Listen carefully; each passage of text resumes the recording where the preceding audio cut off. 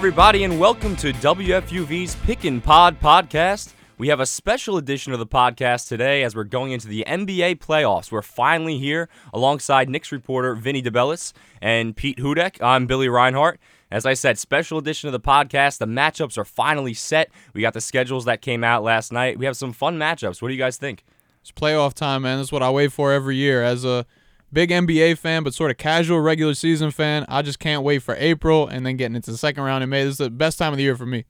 I'm just excited that we finally know what the matchups are going to be. It felt like the past few weeks we knew what the teams were going to be. It was just all up in the air of who was going to play who, and I'm really excited to finally look at the bracket and make my choices for who's going to make it all the way. Yeah, you're right about that. The Western Conference teams have been pretty much set for a little bit now. The Eastern Conference 6 through 8 was kind of a little bit of a competition throughout the last couple weeks of the season. Ultimately, the Nets, Magic, and Pistons, respectively, snuck into the playoffs. But the first thing I want to touch on is Dwayne Wade, obviously the end of an illustrious career last night in Brooklyn. I was fortunate to be there covering the game for us at WFUV Sports.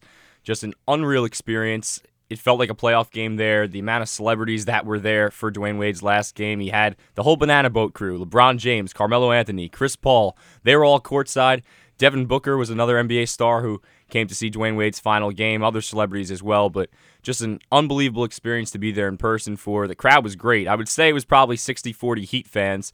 A lot of Heat fans in New York want to see Dwayne Wade's final time, but even the Nets fans that were there, honoring gave him a great send-off, and he got a triple-double, 20-point triple-double, so he went out with a bang. Unbelievable experience, though. What was your guys' take on that? He's a legend, man, and, seeing a few highlights from the game yesterday, one takeaway, Melo almost hit a jump shot. I don't know if you saw that. Oh, and yeah. D-Wade's coat, that jacket that he had afterwards. Those were the two highlights that jumped out to me, but triple-double was pretty cool as well. Crowd wanted Melo to come out. There was a little bit of a loose ball. He caught it out of bounds. He faked like he was going to go up for the corner three. I miss Melo, man. I want to see Melo back in the league. I'm hoping he gets his chance at kind of a send-off like this because he deserves it. He's been a great player.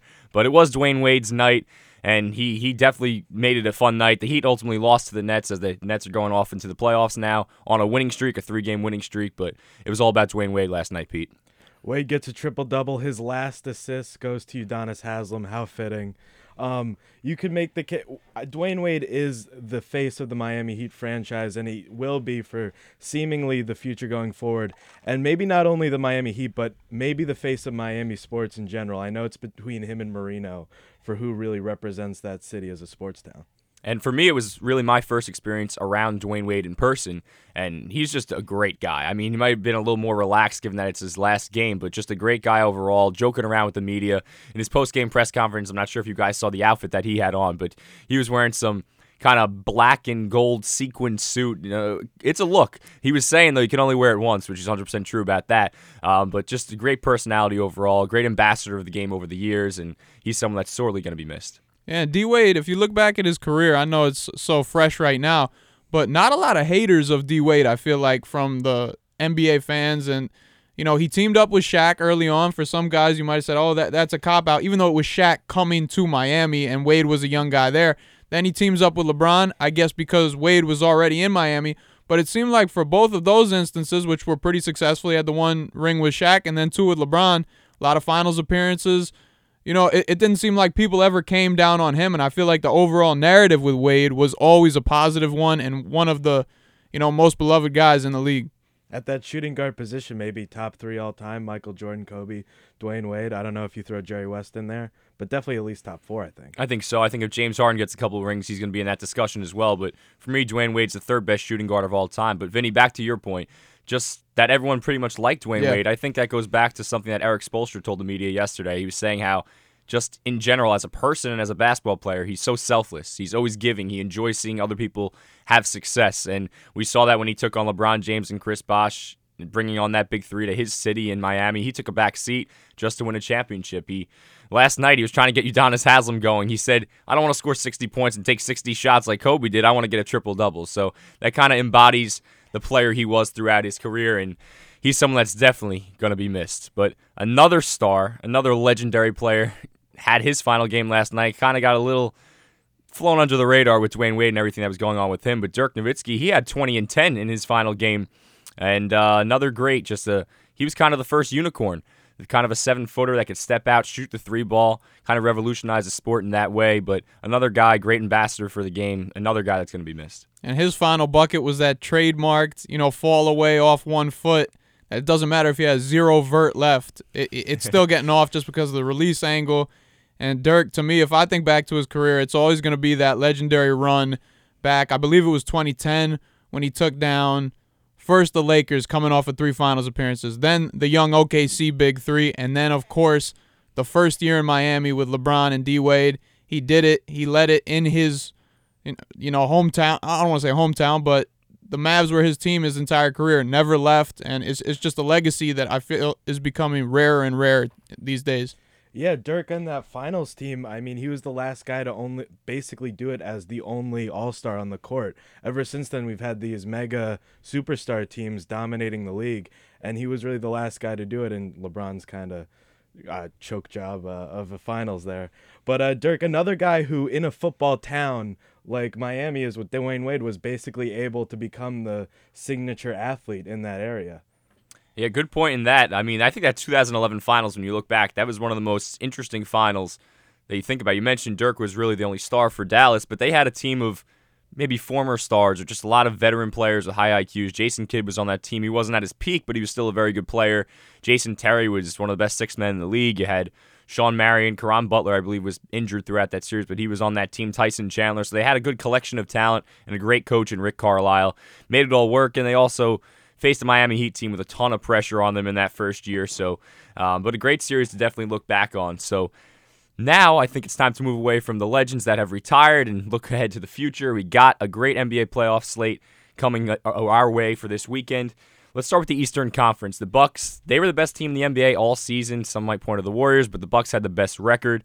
They're going to be matching up with Blake Griffin, who has been injured towards the end of the season, and the Detroit Pistons in the first round. I really don't give the Pistons much of a shot in this one, especially with a banged-up Blake Griffin. I don't think this goes more than 5. Yeah, I can see the Pistons maybe pulling out a home game, but I think just how dominant the Bucks have been, especially against good teams in the league. I feel like if Griffin's healthy, I keep hearing about how he's expanded his game, and even though he doesn't have the athleticism, he's stretched his game out a little bit, become more of a guard. I still think the Bucks are too good of a team, and I don't know. I'm feeling a sweep, or maybe the Pistons take one at home in this one. Yeah, the Bucks are way too good to get beat by the Pistons.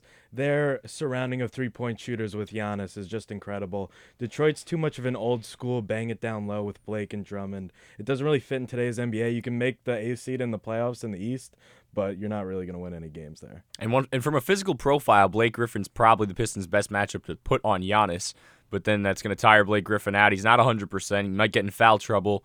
And then in terms of Brook Lopez, what makes the Bucks so difficult is the combination of Giannis and Brook Lopez, because Giannis just operates within the interior with 4 shooters around him, and Lopez is pulling the big man, the shot blocker, out of the paint. So Andre Drummond's going to have to probably guard Brook Lopez on the perimeter, and then Giannis will just get one-on-one attacks at the rim over and over again. Not a matchup I like for the Pistons. I agree with you guys. I think it's going to be a quick series. Secondly, you got the Toronto Raptors, who have finished the season pretty strong after adding Marc Gasol and some other pieces to that team. They're going to be matching up with the Orlando Magic, who are in the playoffs for the first time since Dwight Howard was a member of the Magic. So, fun thing for that city to get the team back in the playoffs.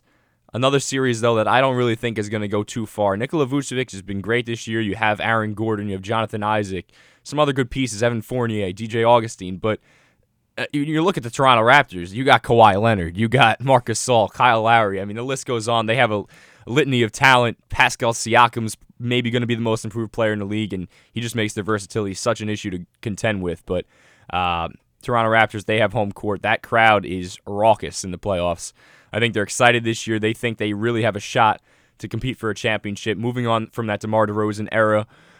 And this is kind of their one chance with Kawhi. I mean, he might leave this offseason. They said they wanted to go for it this year, and here we are. They got the Magic in the first round. I think this is a series they take care of rather quickly in 4 or 5 games. Yeah, the Raptors have been here before. You know, they've won a lot of first-round playoff series over the last few years. Kawhi, even though he hasn't been there, he's done it all. And the Magic, they've overachieved this year without a doubt. And some talented players that you mentioned there, but not a lot of playoff experience between that group. So I think there's a bit of a shock that comes in when you start playing in the playoffs. And then to go up against a team as good as Toronto has been the entire year, I think this one's a sweep as well. Yeah, quick sweep for Toronto. The one thing I will be paying attention for is how Kyle Lowry plays, because he has been kind of shied away from the light in the playoffs in recent years, him and DeMar DeRozan. That's why they kind of had troubles with the Wizards last year. I just want to see how he plays. I think whether he plays good or not, it won't affect the outcome of these games. I still think the Raptors will sweep them. But whether Kyle Lowry is playing well will affect later in the playoffs how the Toronto Raptors, how far they can go. That's a massive point. Kyle Lowry has underperformed throughout the playoffs over the last couple of years. This year, he averaged, I believe, about 14 points, 9 assists a game, a little bit of a different stat line than he's accustomed to with more talent around him, not scoring as much, passing the ball more often. But I'm of the opinion, might be a harsh take, that he's one of the most overrated players in the league. He does not come to play in the playoffs. I think he's made like 4 or 5 straight All-Star games, which even in the East, I don't think he necessarily deserves that, especially this year. But what helps him this year is that they have Pascal Siakam. He's averaging 17 a game. He could take the scoring load off of him. Marc Gasol, they haven't really used him much in this way because they haven't needed to. He's kind of just been a passing big on the perimeter. But if they get into a tough grinded out game and they need a bucket and they're not hitting shots from the perimeter, you could throw Marc Gasol down to the post and he can get you a bucket. So I think there's a lot of different ways Toronto can play in the playoffs, and their versatility is something I like. But as you mentioned, Kyle Lowry, he has to play at a high level if they're going to do anything in terms of a championship aspirations for this postseason. Now moving on to the best series, in my opinion, in the Eastern Conference. I might be a little biased as a Nets supporter here, but as we see, I don't think these matchups are too great in the Eastern Conference in the first round. But the Nets and the Sixers, close proximity for this matchup in Philadelphia and New York, right down the turnpike. You're familiar with that, Vinny, aren't you? Sure. So I think it'll be a good series. I mean, you got Joel Embiid. This is the difference maker in the series. You're hearing some reports.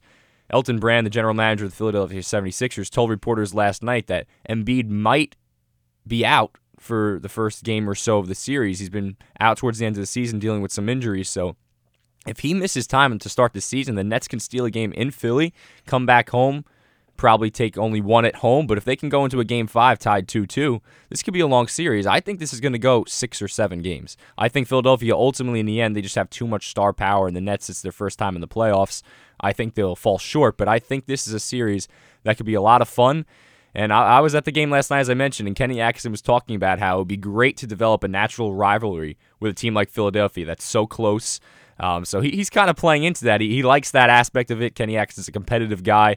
Brett Brown, coach of the Sixers, is as well. I think this has the potential to be a really fun series. You also have the storyline of D'Angelo Russell, Ben Simmons, having both went to Montverde for high school. Joel Embiid was there too, but a little bit of a different time frame. But a lot of storylines for this one. I think it's going to be a fun series. Yeah, I think it'll be huge if the Nets can pull off one of the first two. Obviously, you've seen the Nets a lot more than I have this year, but my little glimpses of them, the just mojo and overall vibe of the team has been great, and it's something I'm not used to seeing. The Nets over the past few seasons, it seems like since they had those few playoff runs maybe 5 or 10 years ago, it didn't seem like a fun team to play for. And this year, I just feel like that vibe has been totally different. And I think I saw this on your Twitter, something you retweeted, that Russell has made it cool for the Nets to play for the Nets. You know, it's a different.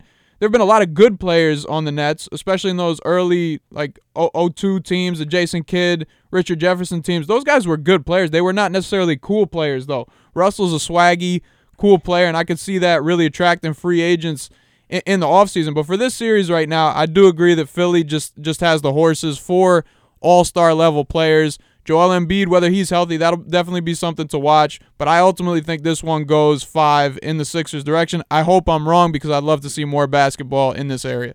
Come on, Vinny. Don't say swaggy when describing D'Angelo Russell. He's going to get flashbacks. Oh, come on. He's going to get some nightmares going. You're gonna break his psyche before the playoffs. Yeah, I think this series should be the best in the East. Philly kind of doing what they did last year, holding Joel Embiid out until they need him, basically. And that first game leaves it open for Brooklyn with D'Angelo Russell, one of the best closers in the game, maybe after James Harden this season.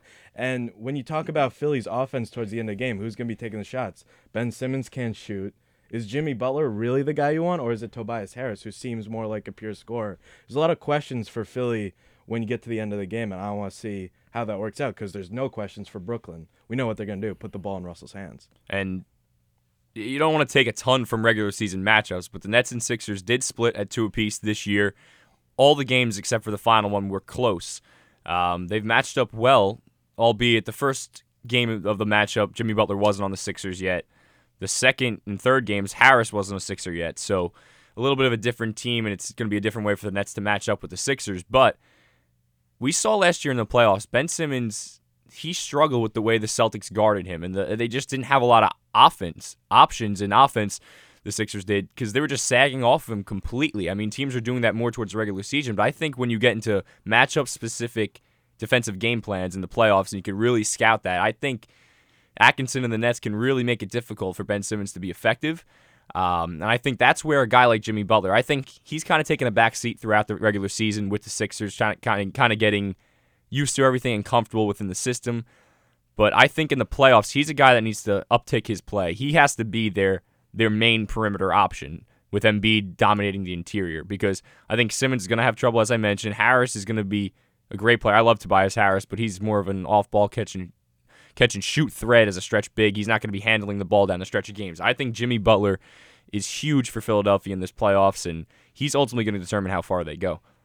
Yeah, most playoff experience of any one of that, if you want to call it a big four right now on Philly, by far the most playoff experience of those guys. And I agree with what you say about Simmons. It's like, if you can't shoot the ball and you're trying to be an elite X factor in maybe the second round of the playoffs, second round, I don't like guys who cannot knock down a jump shot when push comes to shove in big game moments. I don't care about his stats during the season. I think he's great in a lot of other elements, but to me, his inability to consistently knock down a jump shot is going to limit them going forward.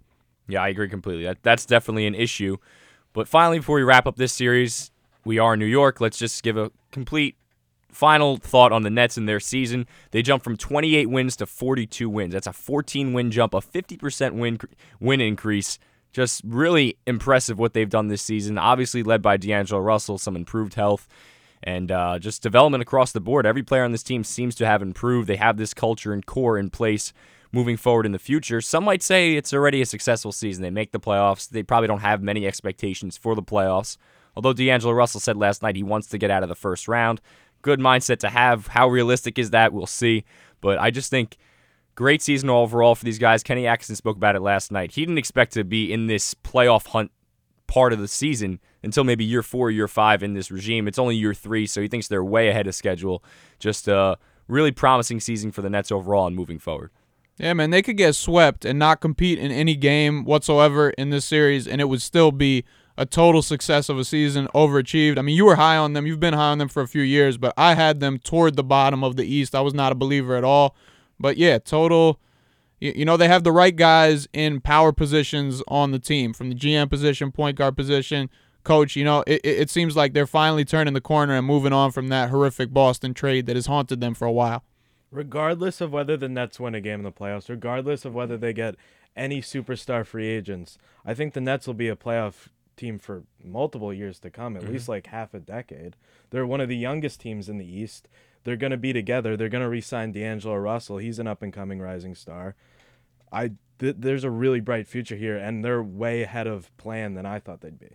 And behind Denver and I believe Portland, the Nets are the third youngest team in the playoffs. So as you mentioned, they're poised for the future, and they'll definitely be back regardless of if they have a star, but the star is going to ultimately determine if they can get to that upper echelon of East teams. So the final series in the Eastern Conference is the Celtics and Pacers, the 4-5 matchup. The Celtics will have home court for that series. Kind of an up-and-down season for the Celtics. A lot of people thought they could approach 60 wins, be among the top teams in the conference. Only finished with 49 wins. A lot of controversy this season with Kyrie Irving. Gordon Hayward hasn't been the player he was before the injury. He's starting to peak a little bit towards the end of the season, but he's not the same player. Jason Tatum hasn't taken as big of a leap as people could have thought. So, I mean, the Celtics are a good team, and I think they're a team that's going to play better in the postseason when there's more on the line. But they just lost Marcus Smart for an injury now. Excuse me. They just lost Marcus Smart for an injury now, and that's a big loss because he's their top perimeter defender. He kind of brings that toughness for them, that identity that they have as a team. But Indiana's a team without Victor Oladipo. They've been kind of reeling towards the end of the season, and ultimately I think Boston's going to take care of this in probably 6 games or so. Yeah, I think it's all about focus for Boston. They've been dysfunctional for most of the season. I've questioned Kyrie Irving's leadership of the team. He hasn't seemed like he's been all in on their plan. But I do think, end of the day, Brad Stevens is one of the best coaches in the league. But don't sleep on the Pacers. I mean, going 7 games with LeBron last year surprised the heck out of me. And then with Oladipo going down, I thought, all right, season over. They're not even going to make the playoffs. And yeah, they've been reeling a little bit. But to maintain that 5 spot, I see Indiana making this a competitive series. I do think in the end, Boston just has too much talent and the better overall coach in the series. But I'm going to say this one goes 7. The Pacers surprise them early, but Boston is able to close it out in the end. Yeah, I'm having a real tough time with this series. Boston should win, but it's kind of reminding me of when the Celtics played the Bucks last year. The Bucks were way more talented, but they had terrible coaching, and Boston, everyone knew what their role is on the team. That's what I see when I look at Indiana. Everyone knows what their role is. On Boston, you got guys who want shots like Gordon Hayward, Jason Tatum, Jaylen Brown. You don't have enough shots for those guys, and the leadership is up in the air. Brad Stevens hasn't been the coach that we thought he was. I want to pick Boston, but Indiana's looming, and I don't know what to really make of that. Yeah, I think we all agree, though, that the top 4 seeds are all going to hold court and probably advance to the second round of the playoffs. What would you say is the series that you think could be the biggest upset, I guess, in the Eastern Conference? Could Indiana pull it out? Could Brooklyn pull it out over the Celtics and Sixers? To me, I'll go Pacers. Pacers over Celtics. I think that's the closest one, followed by Nets Sixers, but I don't see any of these being an upset, but Pacers the closest chance. Yeah, it's definitely between Pacers, Brooklyn. I think once Philly gets a little nervous, if there is they're tied 2-2, they bring Embiid back, I think that series is over. So if I had to pick an upset, it would be the Pacers. Now let's move on to the Western Conference, and we're all too familiar with the Golden State Warriors being the number 1 seed in the Western Conference. Last year, they actually weren't. The Rockets got it, and they had a great playoff series against them, pushed it to the brink. Chris Paul obviously was injured. I think that was the Rockets' chance. They now have slipped to 4 this season, do not have home court, have a tough matchup with the Jazz, would play the Warriors in the second round, and then either the Nuggets, Blazers, Thunder, or Spurs. So they would have a tough path getting to the finals this season, but we got the Warriors, the 1 seed, playing the Los Angeles Clippers, the surprising Clippers, 48-34 this season. When you think about who's the best player on that team, Lou Williams is the best scorer, but then they have a collection of talent. It's Danilo Gallinari, Montrezl Harrell, you got Shai Gilgeous-Alexander, you got all these different guys that aren't necessarily big names. They traded their best player in Tobias Harris. At the trade deadline, they still win 48 games, so this is going to be a weird series. I mean, I think people are going to underrate the Clippers just because of the names that they have, and it's obviously against the Warriors, but think about a guy like Patrick Beverley. He loves going at Steph Curry, and he's going to make that difficult for him. So I think we'll see a competitive series. I think most games will be competitive throughout, but I just think the Warriors, their talent's too overwhelming, especially with the way DeMarcus Cousins has been playing, to go more than maybe 5 games. Yeah, Clippers are scrappy, and they've overachieved. I think Doc Rivers deserves a lot of credit for what he's done with this team, even though it looked like they were in rebuild mode when they moved Harris, and they just kept on winning. But overall, I think the Warriors are just too talented. There are multiple alphas on that team who are just used to doing it, and we knew it was going to be like this with the Warriors, just sort of coast through the regular season, and now, okay, it's time to show everybody what DeMarcus Cousins can do in addition to this already loaded championship team. So I think it's a sweep for the Dubs. Yeah, when I saw the playoff matchups come out, I really wanted the Clippers to be playing Houston. There's a lot of bad blood there. Yeah, Beverly, in a clip last night when the Clippers were playing the Jazz, he was literally coaching Jay Crowder how to guard James Harden. They don't like each other. Yep. So, I mean, Patrick Beverly would make it hard for Steph Curry and Klay Thompson, but at the end of the day, the Clippers don't have an all-star and the Warriors have 5. So that's a great point. To simplify it, 5 all-stars to none, it's going to make it really difficult for the Clippers this series. Second, you got the Nuggets, the surprise Nuggets this season, 54-28. They held on for that 2nd seed. They're playing the savvy Spurs at the 7th seed, 48-34. I mean, this is a series. They're only separated by 6 games in the regular season.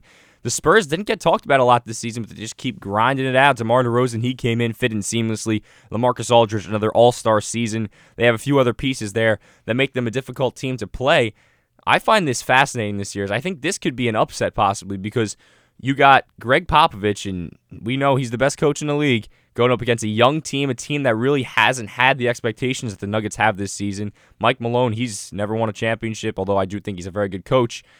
They're going up against each other, and I think the Spurs could make things difficult for the Nuggets. The one thing I worry about is the altitude, having to go play in Denver if you're San Antonio. They are a slower-paced team, so I don't think it will necessarily kill them, but that's always a home court advantage when you're Denver. I think Denver's going to win this one, but I think it's going to go 7 games. Here's my first upset pick right here. I think I've been sleeping on the Nuggets the whole year. Haven't watched them enough to really have that perspective, but I just it's more my belief in the Spurs than it is doubting the Nuggets. But I think it's a perfect matchup for the Spurs as far as DeRozan coming in. He's got something to prove. I think he still feels disrespected from being traded last year. Pop obviously has done it all before. Aldridge very solid in his last few years on the team. And I think the Spurs really take it to these young Nuggets that haven't really been in this position thus far. I'm not going to say the Spurs are going to win, but I will say this series goes 7. Every my prediction is that every home team wins each game, and then the Nuggets end up winning because they have home court advantage. These are the only 2 teams in the Western Conference who have losing records when they're away. They're phenomenal at home. The Nuggets 34-7 at home. The Spurs 32-9. I think both those teams will win every home game, but then Game 7 when it's in Denver, they take care of business. You brought the stats today. I mean, that's a great observation. Spurs just 16-25 on the road, by far the worst of any of the West playoff teams. And as we mentioned, Denver's a tough place to play, so that's definitely something to look out for in this series. Good call there, Pete. I like that. So now we got the 3-6 matchup, the Trailblazers and the Thunder. I think you can reverse the seeds here, and people would say, okay, a Thunder a better team. Thunder were 4-0 actually against the Blazers this season in the regular season. I'm going with the Thunder here. I think this is the easiest upset pick. I think star power wins in the playoffs, and as much as Lillard's a great player, McCollum's a very good player, I think Paul George and Russell Westbrook are just going to be too much for them. Steven Adams is a great player inside, and the improved depth that Oklahoma City has this year with Nerlens Noel off the bench, Dennis Schroeder, they have a much better collection of talent that they could really kind of go more than just 6 or 7 deep. They can go 8 to 9 deep. And I think that's going to be beneficial for them in this playoffs. Also, not having Yusuf Nurkic for Portland, that's going to hurt them, although Enes Kanter could step in rather nicely. But I think the Thunder take this one in I'd say 6 games, maybe 7. I think 6 games, bring it back to Oklahoma City and finishing it there. It's just such bad luck for the Blazers. You mentioned Nurkic going out, obviously that. But then also to get the 3 seed, which is a respectable seed, and then have to play of any of the bottom 4 teams, OKC, which I think is the best of that group objectively. You can make the case maybe for the Jazz, but it's just a bad matchup for them. As you said, 0-4 against them on the season. And, you know, the only thing I'll say about the Blazers, they definitely have something to prove after a disappointment last year, but so does OKC. You know, losing to the Jazz in that first round last year was heartbreak for them. So it's 2 teams with a lot to prove, a lot on the line that are disrespected a lot. You look at Westbrook and Lillard, I think there are a lot of comparisons there with just maybe not so much play style, but just being point guards in the league that are a bit overlooked and disrespected. I agree with you that I think the Thunder get the best of the Blazers, but I think this one goes 7, and the star power for the Thunder being the difference maker. I am not as high on the OKC as you guys are. I think Portland, both these teams got eliminated in the first round last year, so both of them have a little bit of a redemption story going into this. Only 4 games separates them in record. I just think Damian Lillard needs this so badly. I think we talked about Kyle Lowry being most overrated. I think Dame might be most underrated. I think he might be the second best point guard in the league at this current point. And Enes Kanter might forget which team he's playing for. He loves the Thunder so much. But I really think Portland's going to take this one. OKC has been really bad down the stretch. We were talking about Paul George, middle of the season. He was playing out of his mind. Maybe he's an MVP candidate. That campaign has definitely soured. Russell Westbrook, I worry about him in tight games, maybe shooting them out of the game. So I'm really interested to see what will happen. But I'm going to take the Trailblazers in this one. Both teams coming in playing well towards the end of the season. The Blazers finished 8-2 over their last 10, coming in with a 3-game winning streak. Thunder 7-3 on a 5-game winning streak after struggling for much of the prior weeks before that. 2 other teams that are playing really well down the stretch both finished 8-2 in their final 10. The Rockets and Jazz in that 4-5 matchup, and tough draw for Utah. I mean, these 2 teams played in the playoffs last year. Utah was competitive, but Houston ultimately advanced. I think Houston's the second best team in the Western Conference, and they're a 4 seed now. I think James Harden, Chris Paul, they're going to raise their level of play for this series. I think this is 5-6 games maybe, but I think the Rockets easily move on in this one. Yeah, I love the Jazz, but I think the Rockets are just too much. I agree with what you said about the Rockets. Harden, man on a mission right here. he's my MVP, even though a lot of people would give it to Giannis at this point. But just what he's doing, scoring the ball, I don't think there's anyone on Utah that can stop that. And as much as I think Utah, great role play from a lot of guys on that team, there's no one as good as James Harden on Utah. I think this one goes 5 in the Rockets' favor. I'll disagree again. I think this series is closer than you guys think. Donovan Mitchell, James Harden. Donovan Mitchell isn't on the same level, but he's still an all-star. He's still a player to be respected. He really rises for the big moments. Clint Capella, Rudy Gobert, I give advantage Jazz on that one. I don't think Capella's as skilled. I think the X factor in the series is Chris Paul. How healthy is he? Is he still an elite point guard? If he is, then Houston will definitely win. If not, I think the series will be tight. And this is, whenever someone plays James Harden in the playoffs, it's always interesting to me because, as I mentioned, you're going to have more specific game planning for a player. And he probably he's the hardest guard in the league, probably. He has the most gimmicky offense. I don't mean to say that in a negative way, but just kind of a real distinct style that you're not used to playing. I wonder what might be the best way for the Jazz to defend James Harden. I think maybe you put Donovan Mitchell on him, try and force everything right, every single thing right. Try and trap ball screens so that he's not coming around them or coming around for a quick three around the screen. I think you maybe even play a little bit of zone so you can keep Gobert right in the middle of the paint. So when James Harden drives, he's got to face the Stifle Tower. He's a tough guard, but as you mentioned, Chris Paul, he's going to ultimately be the difference maker throughout this playoff run for Houston because James Harden, he's going to bring it. He's going to be a superstar. Chris Paul, if he could play at that similar level, and they got those two guys cooking and two decision makers with the ball in their hands the entire game, making the right plays, I mean, they're a very tough team to beat. And then P.J. Tucker, if he's hitting his threes, along with Capella you have there, and then you got whoever they throw into that five-man mix, Austin Rivers, Eric Gordon, whoever, if they're hitting those threes, the other guys, I mean, that's when the Rockets are impossible to beat, and they could play with anyone, including Golden State.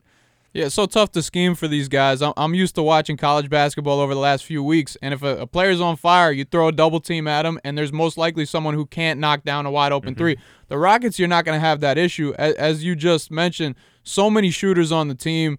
If you throw a double at Harden, there's somebody wide open for a three. You just can't do it. So I don't know how they're going to guard him. No one's really figured it out up to this point throughout his career, but they got to try different things, and I think if there's anyone up to the task, it's Quinn Snyder, but to me, just too tall a task for him. Sorry. I'll just throw on the only thing that seems to stifle James Harden's offense is the playoffs. So I'll leave that in there. I feel like, personally, it's going to take a coach to just be super bold. I'm not sure if this would happen in the playoffs, but just be super bold and say, especially during that streak where he was scoring 50 points every night, just literally say, I'm not going to let him score 50 points. I'm going to double him every time. Let's force P.J. Tucker to take almost every shot, and let's see him score 30. I just don't think a guy of P.J. Tucker's caliber, very good player, great defensive player, would score 30 points or even be comfortable taking that many shots. I would almost leave him open. I mean, we saw this Rockets team miss how many threes in that Game 7 against the Warriors That's last year? true. Well, they're going to live and die by the three. So, Well, that covers every single matchup, pretty sure, right? Anything else stand out? Final thoughts? Thoughts and prayers go out to the Kings fans who ownership today let Vlade Divac win a power struggle. So that's the guy with all the mojo in Sacramento. He's not the guy I would put in charge. Dave Yeager basically made De'Aaron Fox into the best young point guard of the league, but they fired him. So. D'Angelo Russell. Oh, well, D'Angelo too. But De'Aaron's like really young. He's like 20 or something. I think he's got a year or two younger than D'Angelo. But yeah, they're the next wave. Them and Trae Young. That's a good trio of point guards we got for the future. If you want to call him a point guard, Doncic real big. I mean, he can play that position, definitely. Yeah. Well, that about does it. But Kings fans, I mean, as you mentioned, 39-43, that's by far their best season in years. Since 2005. Great progression that they had this year. All their young players seem to improve. And you mentioned with the Nets that they seem to have a fun vibe. The Kings were that this year. If you watch them, they were playing high octane, really fast. A lot of smiles on those faces. Marvin Bagley played pretty well towards the end of the season once he got healthy. I just don't know what the Kings are doing here. Maybe a power trip, as you mentioned, but Dave Yeager, he was a little tough on the players, but I think that was working. And I think you got to give him another year of that and see how they can continue to progress, maybe add some more veterans in free agency, but definitely not the right move, I don't think, if you're Sacramento to let go your coach after a season like this. Any final thoughts, Vinny? Yeah, it's tough in the West, man. To get that 9 spot in a competitive West. Look, the East has gotten better, but I still think the West is a superior conference down low there. I think good things in the Kings' future. They got a good young nucleus there, so I could see them being successful. But like I said, tough in the West. And as far as first-round playoff matchups go, I think the West is the one to watch, at least for the first round. Second round, I might switch that up, but I think the Western Conference will have the more competitive series first round. Well, that does it for our NBA playoff edition of Pickin' Pod. Thank you for joining us. For Vinny DeBellis, Pete Hudek, and Billy Reinhart, have a good day, everybody.